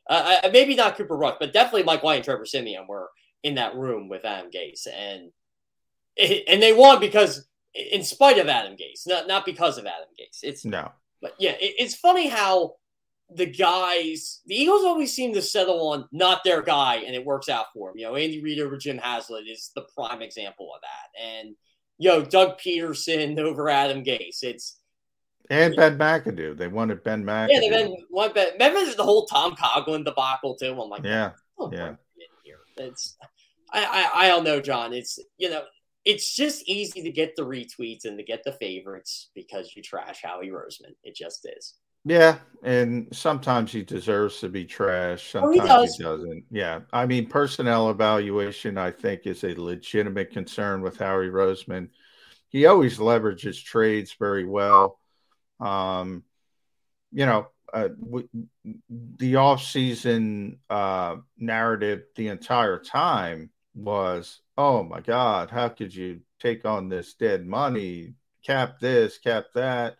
And here we are mid-season, and the Eagles have the second most cap money in the NFL because they're able to manipulate things. Now, there's other parts. They probably would have liked to move Fletcher Cox. They couldn't because of the restructures and the money and all that kind of thing. But that was only part of it. They also wanted a significant haul to come back in this direction. Very similar to Zach Ertz. They're holding out. So he's far from perfect, but he's not the boogeyman. This is I don't even want to call it a love-hate thing because when I get on Howie Roseman, it's definitely and again, this is more on Lori than it is Howie Roseman. When you got rid of Carson Wentz, you got rid of Doug Peterson, the slate should have been wiped clean, and Howie Roseman's stain should have been gone from this organization. And it wasn't, and I get why they keep him. But we can talk to Blue in the face about their 3 draft picks in the first round, but can you really trust the guy who's in charge to make those picks? The guy who decided, Jalen Reagor over Justin Jefferson or J.J. Arcega-Whiteside over DK Metcalf. I know the Eagles weren't the only team to do this, but there's a common theme here, and we all know Howie's track record in the draft is far from perfect. No, and I think that is, look, he's in charge, and he'll be the first to tell you that. He's in charge of football operations. I think there's context that is often missing in all those picks. The Eagles will tell you, and I think they're telling the truth, everybody wants to run away from the Jefferson Reagor thing. I do believe that it was a coaching staff decision. They were trying to get the player the coaching staff wanted at that particular time. However, you got to say, guess what, guys? No, you got to put your foot down and say, no, this kid's just a better player, and we're going to go in that direction. So I think while the criticism is valid, I think the criticism is off base of how that went down. And as far as DK Metcalf, look, the Eagles didn't necessarily think J.J. Arcega-Whiteside was a better player than DK Metcalf. They medically red flagged DK Metcalf because of some issues he had, and he was off the board. He was not an option until day 3 for the Eagles, and that was a medical staff. So again, I think more goes into it. And by the way, they were by hardly the only team that red Colts flagged. took Paris Campbell over. Yeah. The Cardinals took Andy Isabella. So again, a lot of people red flagged DK Metcalf for health reasons and weren't going to look at him until day 3 of the draft. Some completely took him off the board. So all of that context, I think you have to add in if you want to be fair, but not a lot of people want to be fair at times. But I digress. You know what's upsetting about that whole thing, John? The Eagles brought in both A.J. Brown and DK Metcalf multiple times. And they didn't draft either of them. And I still can't believe they fell as far as they did in the draft. I know DK Metcalf did, but A.J. Brown was the one. I'm like, how did he go this far down? Like, you just let Tennessee get him. Yeah, it's such a – I mean, the NFL as a whole, we could do 15 shows on personnel evaluators and what they value, what they don't value, and it shifts. I mean, one of the problems with the Eagles, with Joe Douglas moving, back, bringing Joe in, he gets the Jets job, you elevate Andy Weidel, has been the shift. Sometimes they look at measurables, sometimes they look at college production. There's no consistency. I think if you look at probably Baltimore through the Ozzie Newsome and now Eric DeCosta eras have been the best team. That's sort of the gold standard, to use Jeffrey Lurie's term. You got to have conviction, man. You're going to miss. It's not, and generally when you miss, it's not because of physical traits, players who miss. It's because of the other stuff, the intangibles, work ethic, football IQ, that kind of stuff. And that's why it's not an exact science. If I'm going to criticize the Eagles and Howie Roseman for one thing when it comes to evaluation, I don't see the consistency. 1 year college production doesn't work, so they go measurables. 1 year measurables don't work, so they go back to college production, and so on and so forth. You got to have confidence in yourself, and you got to show that conviction. I haven't seen that from the Philadelphia Eagles. We'll talk about, I want to get back to the Chargers after the break, and I want to talk about that relationship that I mentioned. Brandon Staley, Jonathan Gannon. It's amazing what this has wrought from age 10 to Sunday at Lincoln Financial Field. More about that on Birds 365.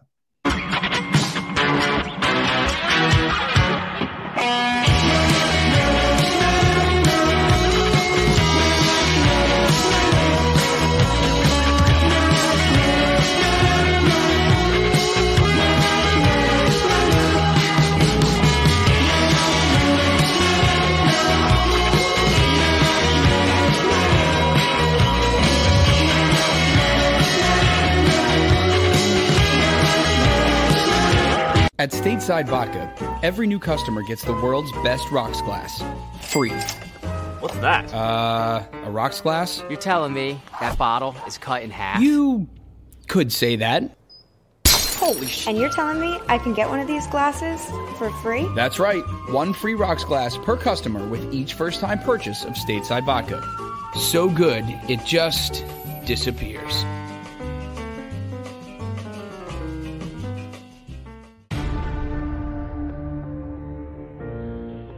When it comes to the fight against insurance companies, large corporations, and the healthcare industry, injured victims are always the underdog. But that doesn't worry us. At Messa & Associates, we're an injury law firm from Philadelphia, and we come to fight.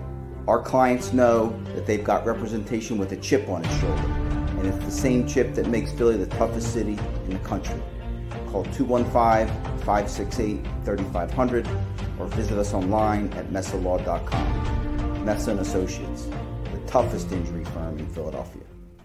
In Philadelphia, we celebrated the miracle with pride only 5 years ago. And then the following morning, IBEW Local 98 members went back to work, building this city, rescuing our communities from decay, and inspiring the young men and women of the region to take pride in who we are. Like the Cats, Local 98 members believe in hope.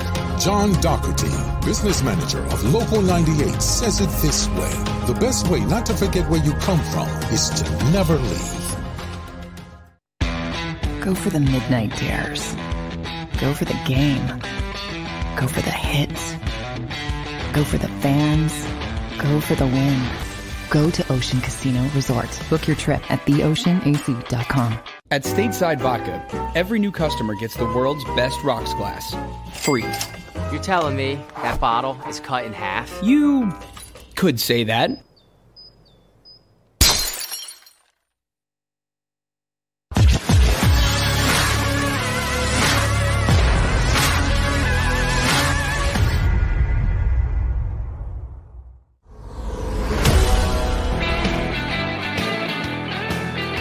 Coming down the home stretch on a Football Friday, Eagles, Chargers week, trying to get that playoff talk geared up. Jeff Kerr, I think it's realistic. Some people don't like it. Playoffs, we'll go Jim Mora. It probably is. It's way too early. But the bottom line we're trying to say is the 7th seed in the NFC is not going to be very good. So it's going to be right around 500. And if you can get to right around 500, you're going to be in the conversation. And because of how soft the Eagles' schedule is in the second half, they should be able to get right around 500. So I don't know if it's good. I don't know if it's bad. I don't know if it's indifferent. But this team's going to be in the playoff. It's going to be like when the Saints played the Chicago Bears in the playoffs last year. That will be the Nickelodeon wildcard game for all of us. Exactly. So it'll be fun watching people get slimed on Nickelodeon. Look at the bright side. Get some playoff at least angst in some of these young players. Get them feeling what it means to play meaningful games in December in the NFL, and then hopefully, who knows, you get a real meaningful game in January. But I do want to talk about Brandon Staley, the head coach of the Chargers, the Eagles defensive coordinator, Jonathan Gannon. Those two. They met each other when they were 10 years old playing basketball in the Cleveland area. Jonathan was at St. Ignatius High School, which is pretty famous in that part of the country. And Brandon was at Perry High School, which is, he said, about 40 minutes away. But it started even earlier than that. And they've been essentially best friends since they were 10 years old. They were in each other's wedding. Jonathan Gannon is the godfather of Brandon Staley's youngest son. And here they are. And it's funny, Jonathan was 30 years old, Jeff Kerr, and he was already in the NFL as an assistant coach with the Tennessee Titans. And all of a sudden, another St. Ignatius guy came with a job offer, Ted Arth, who was the head coach at John Carroll, and said, come be my defensive coordinator. And Jonathan Gannon said, look, I want to stay in the NFL. This is my dream. I ultimately want to go as high as I can go in this profession. And he declined the job. And Ted Arth, who just got by the way, fired at Akron, unfortunately, said, well, who would you hire? And he said, Brandon Staley. And that sort of set Brandon Staley off onto his path. He took that defensive coordinator job, ultimately got a D coordinator job, I think, at James Madison. Then he went back to John Carroll. Then he got in the NFL as an assistant, and then he hooked up with Sean McVay. And if you hook up with Sean McVay and you're on his coaching staff, head coach. You've been touched by the hand of God in the current NFL. He's sort of like Andy Reid Is Sean McVay's this generation's Mike Holmgren? Like, if you're an assistant under him, you're just going to get a job. Yes. If you are working at a Starbucks and give Sean McVay a coffee, you're going to get an interview. So, yeah, if you're on the staff, you're going to get a job. And Brandon Staley, now there's some. Obviously, Wade Phillips was a big part of Sean McVay's early success. But, Wade was over 70 years old at that point. And, people aren't looking for that in a head coach. But if you're on his staff, you're going to get a lot of opportunities because that's how well regarded. So people ask the question, well, you probably heard that Jonathan Gannon was going to be a defensive coordinator in the NFL because there was a lot of interest in him. And if the Eagles didn't hire him, somebody else would have. And that's true. And a lot of people say, how come he's not in the Chargers with his best friend as his defensive coordinator? And the answer should be pretty obvious, Jeff.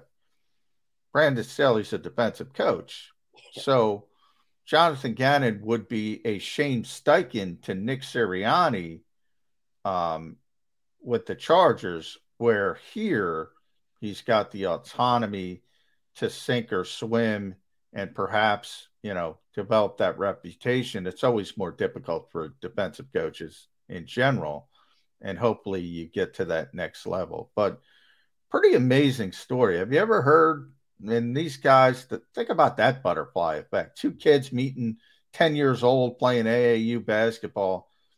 And then over 25 years later, they're at Lincoln Financial. So it was funny. Actually, when Jonathan Gannon got hired, I forget who told me this. I remember getting a text from one of my NFL sources on my phone, like, Jonathan Gannon and Brandon Staley were in each other's wedding. I'm like, what? Yeah. Like, how does this happen? Like, that's as far as I didn't know. It went all the way back, but I figured they were friends. I mean, you're in somebody's wedding.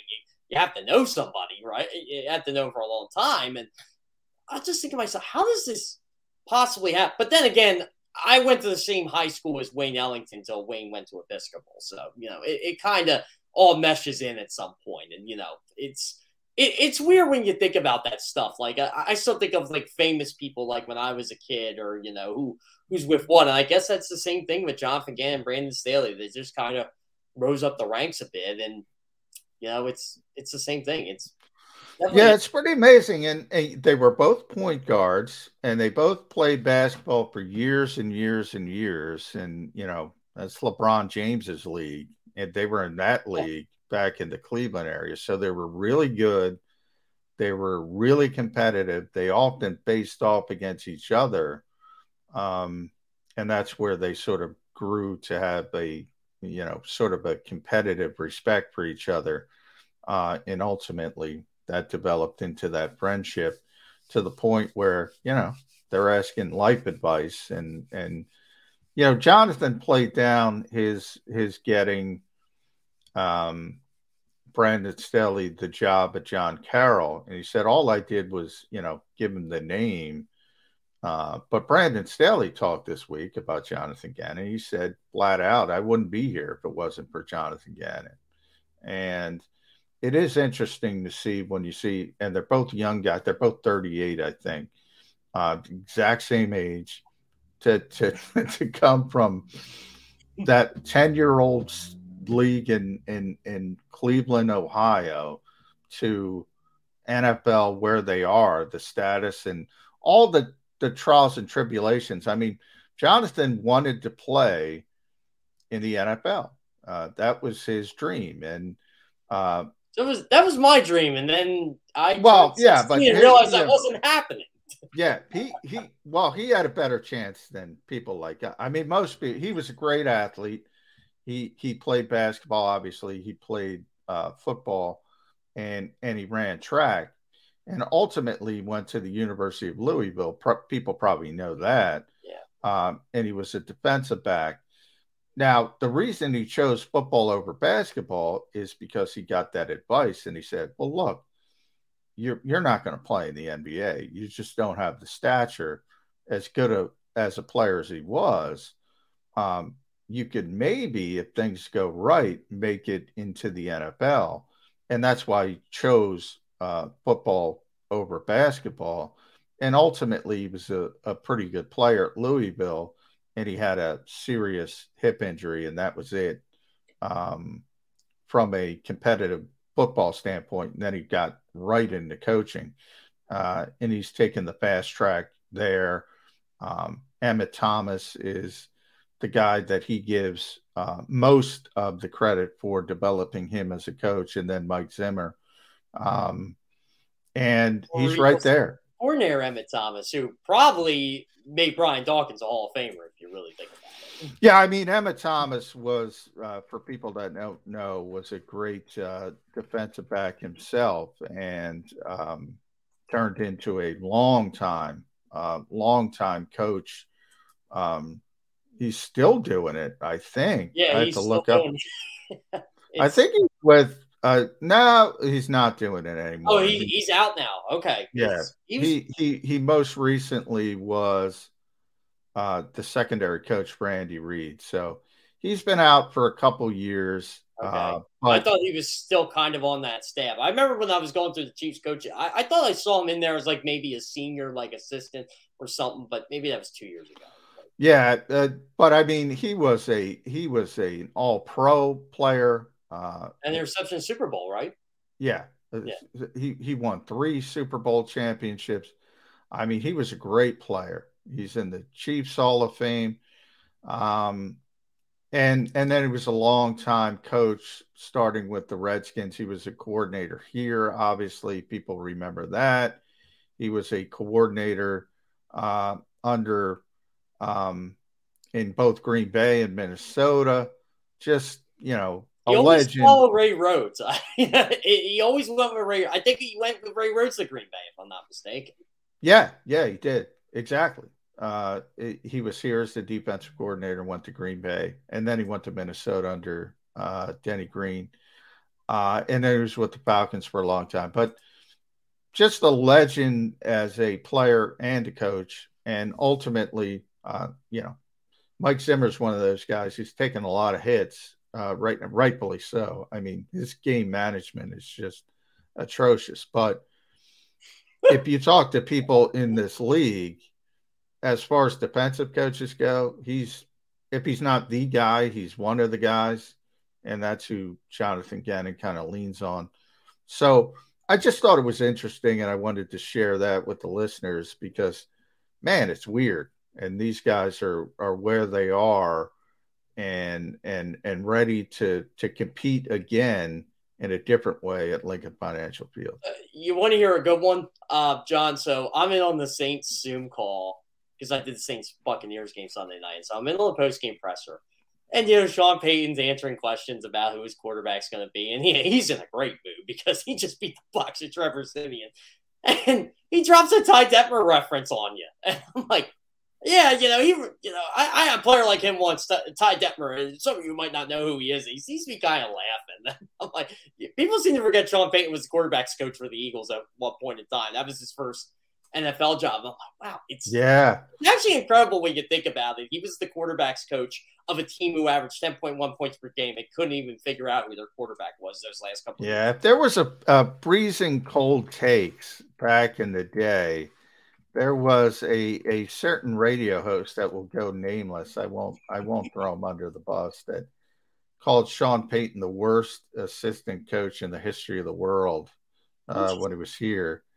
And that didn't work out too well. He turned out to be pretty. But by the way, everybody loves I know for coaching reasons now, I'm going here with John Gruden. But everybody loves to rip John Gruden. I'm like, John Gruden made Ty Detmer a competent quarterback. I'm just saying. Well, yeah, but my issue with John Gruden is he made a lot of good quarterbacks unconfident because he's a better coordinator than he is a coach. He's that guy. I always joked about John Gruden. He's the guy who falls in love quicker than anybody. He could be at a bar, see the first pretty girl, he's going to fall in love. He's going to walk 5 steps, he's going to fall in love again.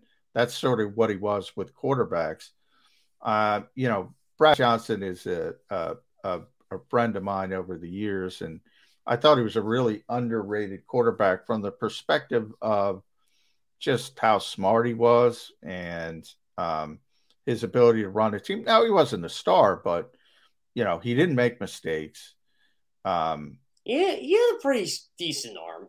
Yeah. I mean, it wasn't great. Well, before he had a neck injury. Yeah. And before the neck injury, his arm was fine. But the point is, you win a Super Bowl with the guy because he's so smart and he's able to manage, the game with a great defense. But John Gruden couldn't accept that, man. Couldn't accept it. And you had to go out and I forget who they wanted. Who was that Tampa Bay? I don't remember. I remember Brian Bell. Well, the Super Bowl team are after Brad Johnson. After Brad Johnson. Well, they had Chris Sims. They had Garcia. There's somebody else. There's someone in the middle there. Somebody else. Bob Johnson was before him. Yeah, I'll try to figure out. Brian Bellick did the same thing in Baltimore. They won with the great defense, and Trent Dilfer, and they went and got hurt. Who wasn't nearly as good as Brad Johnson. Just, he couldn't accept it though. And he went out and got Elvis Gerbach. That I remember. And sure enough, Elvis threw for a lot of yards and they were much more impactful offensively, but they weren't as good. So, there's different ways to win. It's much more difficult to win now with the game manager. But it is interesting to see how the ego of coaches can get in the way on occasion. And that, Elvis Gerbach story for you. So, I idolized Steve Young. I loved Steve Young when I was a kid. I wasn't a 49ers fan, but I loved Steve Young. And every time he would get injured against the Packers in the playoffs, I'm like, well, here comes Elvis Gerbach. Game's over. 3 picks. They would just torture him. That whole Packers defense. Reggie White just ate that guy for lunch because he could catch him. I've never seen such an immobile quarterback like Elvis Gerbach.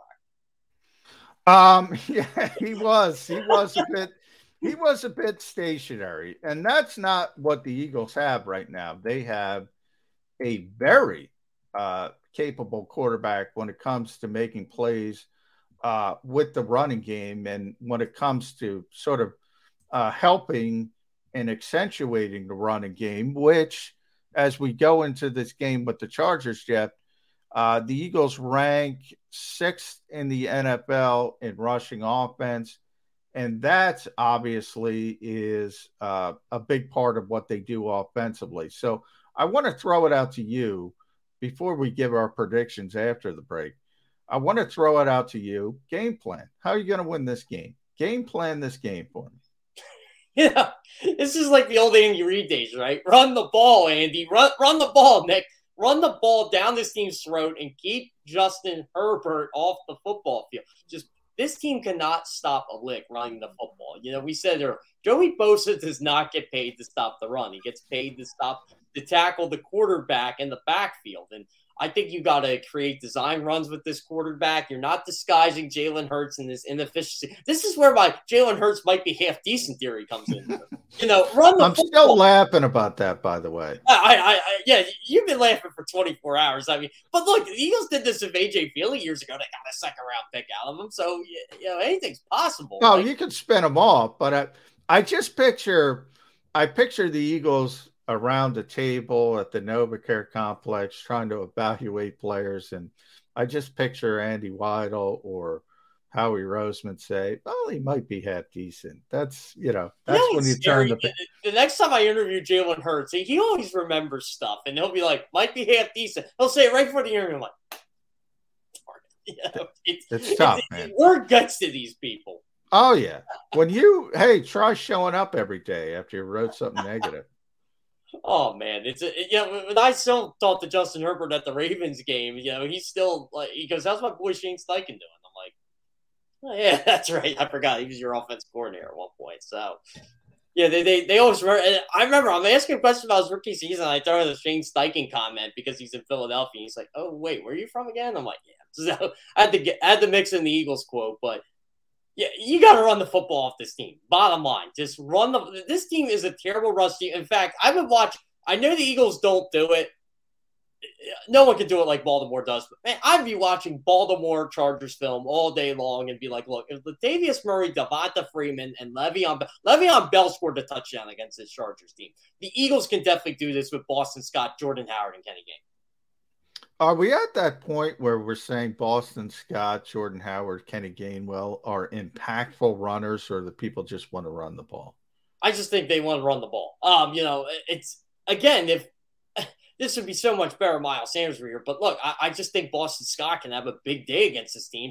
Same with Jordan. I still think Jordan Howard is a lot more talented than people give him credit for. I know you need a pass catching back now, and that's why it takes him so long to get off the practice squad, because he's just not that. But if you need a guy to get you 2 yards on 3rd and 2, to me, he's the guy that can do that. And sometimes I think teams are better. And this is why I always say like Baltimore is a perfect example of this.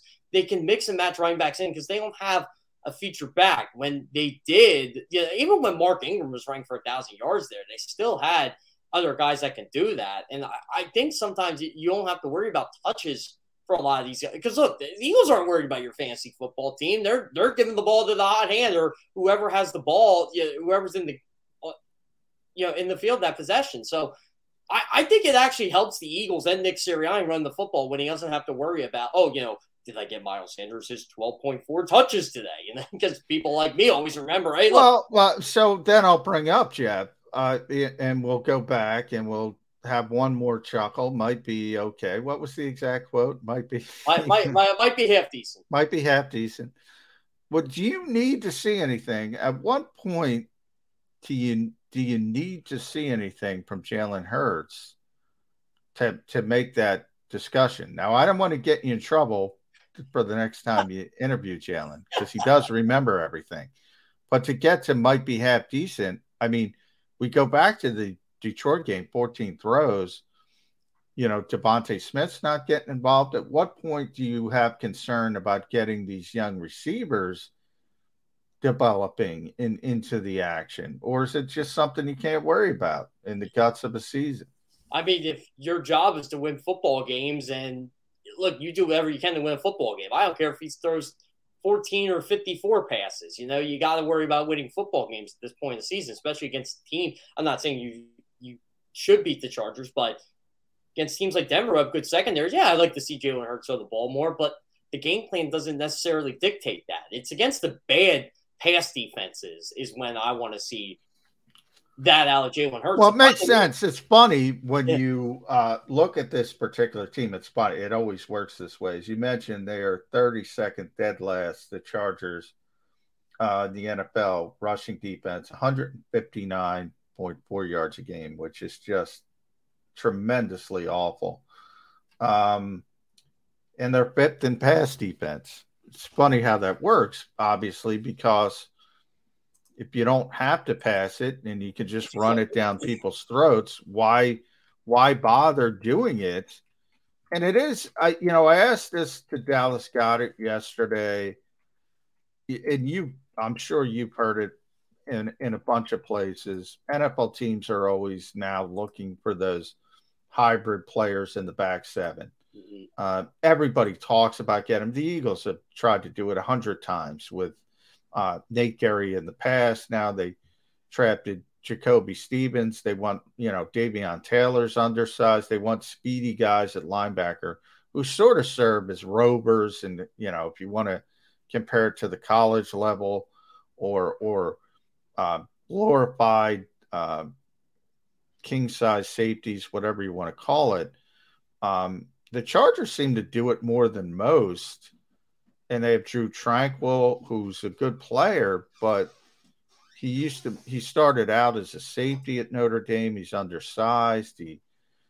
They seem to do it more than most teams. And people just live through it with Eric Wilson. If you got guys who can run but can't hold up and run support, it gets pretty ugly at times. That's why I think, it's kind of shocking how poor they are against the run. When I said this back when he was at Great Valley High School, Nasser Adderley was one of the best tacklers I've ever seen. And this is back when he was a short, 5'6", 5'7" kid, 15 years old at Great Valley. He's tackling everybody like he's a college football player. And, it's weird because when he plays, he makes an impact in that secondary. And he's one of those guys who could, put him at linebacker. He's one of those hybrid guys you're talking about. So it's shocking how the Chargers do have good tacklers on this football team. It's just they can't stop the run.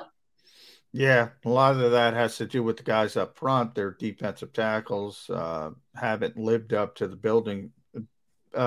Certainly Jerry Tillery being, I would think, the most notable. I wasn't a fan of him coming into the draft. Anytime you're drafted, though, as high as he was, you expect a little bit more, and they just haven't gotten it. So I think it starts there. But it's almost time. It's almost that time, Jeff. As we head into our last break, I want to give you the opportunity to mull over who you're picking in this game. We got to go on record. Eagles, Chargers, and Jody McDonald checking in from Key West, Florida, has been nice enough to offer his prediction. He wanted to get that on the record, but you're going to have to wait. We're going to put a bow on the show after the break. More Birds 365.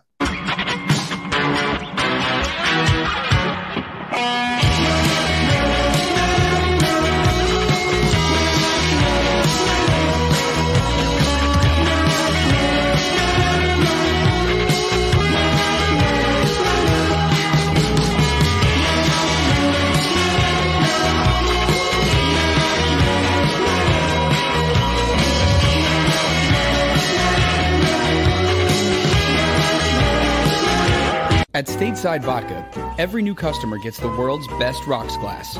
Free. What's that? A rocks glass? You're telling me that bottle is cut in half? You could say that.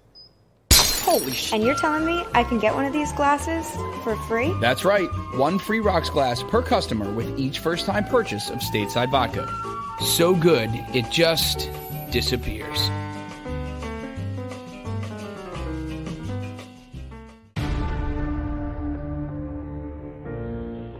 When it comes to the fight against insurance companies, large corporations, and the healthcare industry, injured victims are always the underdog. But that doesn't worry us. At Messa & Associates, we're an injury law firm from Philadelphia, and we come to fight. Our clients know that they've got representation with a chip on its shoulder, and it's the same chip that makes Philly the toughest city in the country. Call 215-568-3500 or visit us online at messalaw.com. Messa & Associates, the toughest injury firm in Philadelphia. In Philadelphia, we celebrated the miracle with pride only 5 years ago. And then the following morning, IBEW Local 98 members went back to work, building this city, rescuing our communities from decay, and inspiring the young men and women of the region to take pride in who we are. Like the Cats, Local 98 members believe in hope. John Doherty, business manager of Local 98, says it this way: the best way not to forget where you come from is to never leave. Go for the midnight dares. Go for the game. Go for the hits. Go for the fans. Go for the win. Go to Ocean Casino Resort. Book your trip at theoceanac.com. At Stateside Vodka, every new customer gets the world's best rocks glass. Free. You're telling me that bottle is cut in half? You could say that.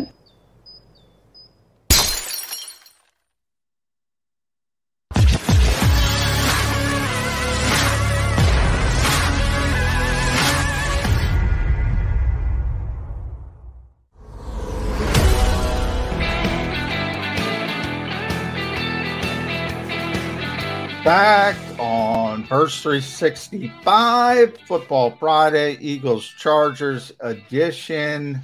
Jeff Kerr, I'm just looking at Jody McDonald's prediction for Sunday's game at the Chargers, checking in from Key West, Florida, all the way from Key West, Florida. So I'll give Jody's prediction first. Negative Nelly, man. Everybody says I'm the negative one. Ed Kratz picks negative, John McMullen. Yeah. Will always be negative. Ed Kratz picks the Chargers. Jody Mack picking the Los Angeles Chargers to win this football game 23-20. Wah, wah. I'm picking the Chargers too. There we go. See? 27-24. It's going to be – I do think the Eagles are going to take this team down to the wire, and I think they're going to put themselves in a position to win it. I just think Justin Herbert does make a difference here, makes a crucial throw or two when he needs to, and they get that late field goal, and we're all going to be upset. But the Eagles are going to play tough this game. I really feel that way. You know, if they go to 3-6, so be it. I like the schedule coming up. I think they're going to have a lot of momentum over these last 2 weeks. Well, you're right. I mean, as I said, I think this could shape up as being the most difficult game from this point forward. I really believe that if things work out. Now, I explained the Dallas situation. Dallas is clearly a better team, but by the time that game comes around in Week 18, it just might not mean all that much. So, I've said this is a winnable game for the Eagles. But, you know, when you say that, I think people forget by definition in the NFL, that means it's also a losable game. And this is certainly a losable game for the Eagles as well. However, again, and I hope people remember this, I'm going to be the positive one. The Eagles are 0-3, as I mentioned, at Lincoln Financial Field. They've generally dominated there during the Doug Peterson era. The early opponents were all projected to be very difficult coming into the season. This is even if 2 of the first 3, San Francisco, Kansas City, have underachieved for the most part. Tampa Bay still is Tampa Bay. Bottom line, though, is you have the 2 Super Bowl teams from last year. You have last season. You have San Francisco, people thought would be a playoff contender. Hasn't worked out that way necessarily. I'm playing the odds here. I'm playing the odds. That's all I'm doing. At some point, you got to win a football game at home. It's just going to work out for you. I played the odds last week, John. It didn't work. Well, I picked the Eagles to win. I didn't pick them, as you said, to beat the spread. So I'm still having a good little stretch picking winners when it comes to the Eagles game. And I think they're going to win this game. It's going to be very close, as everyone has stated. Ed Kratz, Jody McDonald, and Jeff. It's going to be a 1-score game. Eagles 24, Chargers 23. I'm going to say this too. I think this is going to be a playoff type atmosphere Sunday. The great John Madden always had a quote, and he always said this too. His games on CBS, his games on Fox. It's only a November game. It's only early November, but these are playoff type games because they determine seeding. They determine if you're going to the playoffs, if you can go to the play. They determine your season, and I think it's going to be a playoff type atmosphere Sunday. So if they do win, which I think they definitely have a shot at doing it, I think it's because this team's going to be fired up because they know one of the big bad boys in the AFC is coming here. By the way, here's another karma stat for you. Eagles haven't been an AFC team since Week 8 against Buffalo Bills in 2019. Yeah. Well, there's a couple things that concern me. I would say with that concern, the Chargers haven't won in a while. You mentioned the Baltimore game. Yeah, you mentioned the Baltimore game you were at. Then they went on a bye, and then they lost to the Patriots. So it's been they're antsy to get back in the win category. And they're not a bad football team. So that concerns me. Also, when you have a West Coast team coming east, you'd like to have a 1 o'clock window. You'd like to have that game at 1 o'clock if you're the home team, because then it becomes a body clock game for the West Coast team. Like me, it's too dark. I can't get up in the morning. It screws up your body clock. It's not going to be that. It's a 4:05 game. So the Chargers get a little bit of a break in that particular aspect of it. But Jeff Kerr, I mean, come on. I'm the negative one, but here we go. I hope people are watching. Jody Mack is telling you the Chargers are winning. Ed Kratz, Eagle Maven Ed, is telling you the Chargers are winning. Jeff Kerr, the great Jeff Kerr from CBS Sports, telling you the Chargers are winning. Meanwhile, double agent John McMullen. That's what I hear you're called, John. Johnny Mac is picking your Philadelphia Eagles to beat the Los Angeles Chargers. And that's why you should like, share, and subscribe here on the Jacob Media YouTube channel. Football Friday marches on. After we're done, by the way, you can watch us anytime on demand at the Jacob Media YouTube channel, but you can stay tuned live. Eitan Shander, Harry Mays, Barrett Brooks for the middle. Then Dan Cilio will wrap things up in a nice little bow with the National Football Show here on Jacob Media YouTube channel. Football 24/7. You can listen to me there. I'll be at Lincoln Financial Field on Sunday. We'll do the pregame show. We'll do the postgame show with Mark Barzetta, Derek Gunn, Devin Caney, John McMullen. Exciting stuff, Jeff Kerr. Everybody enjoy the game. We'll see you Monday. More Birds 365. If you missed any of today's show on the Jacob Media channel, listen to the podcast on your way home. Available on YouTube, Apple, and Spotify.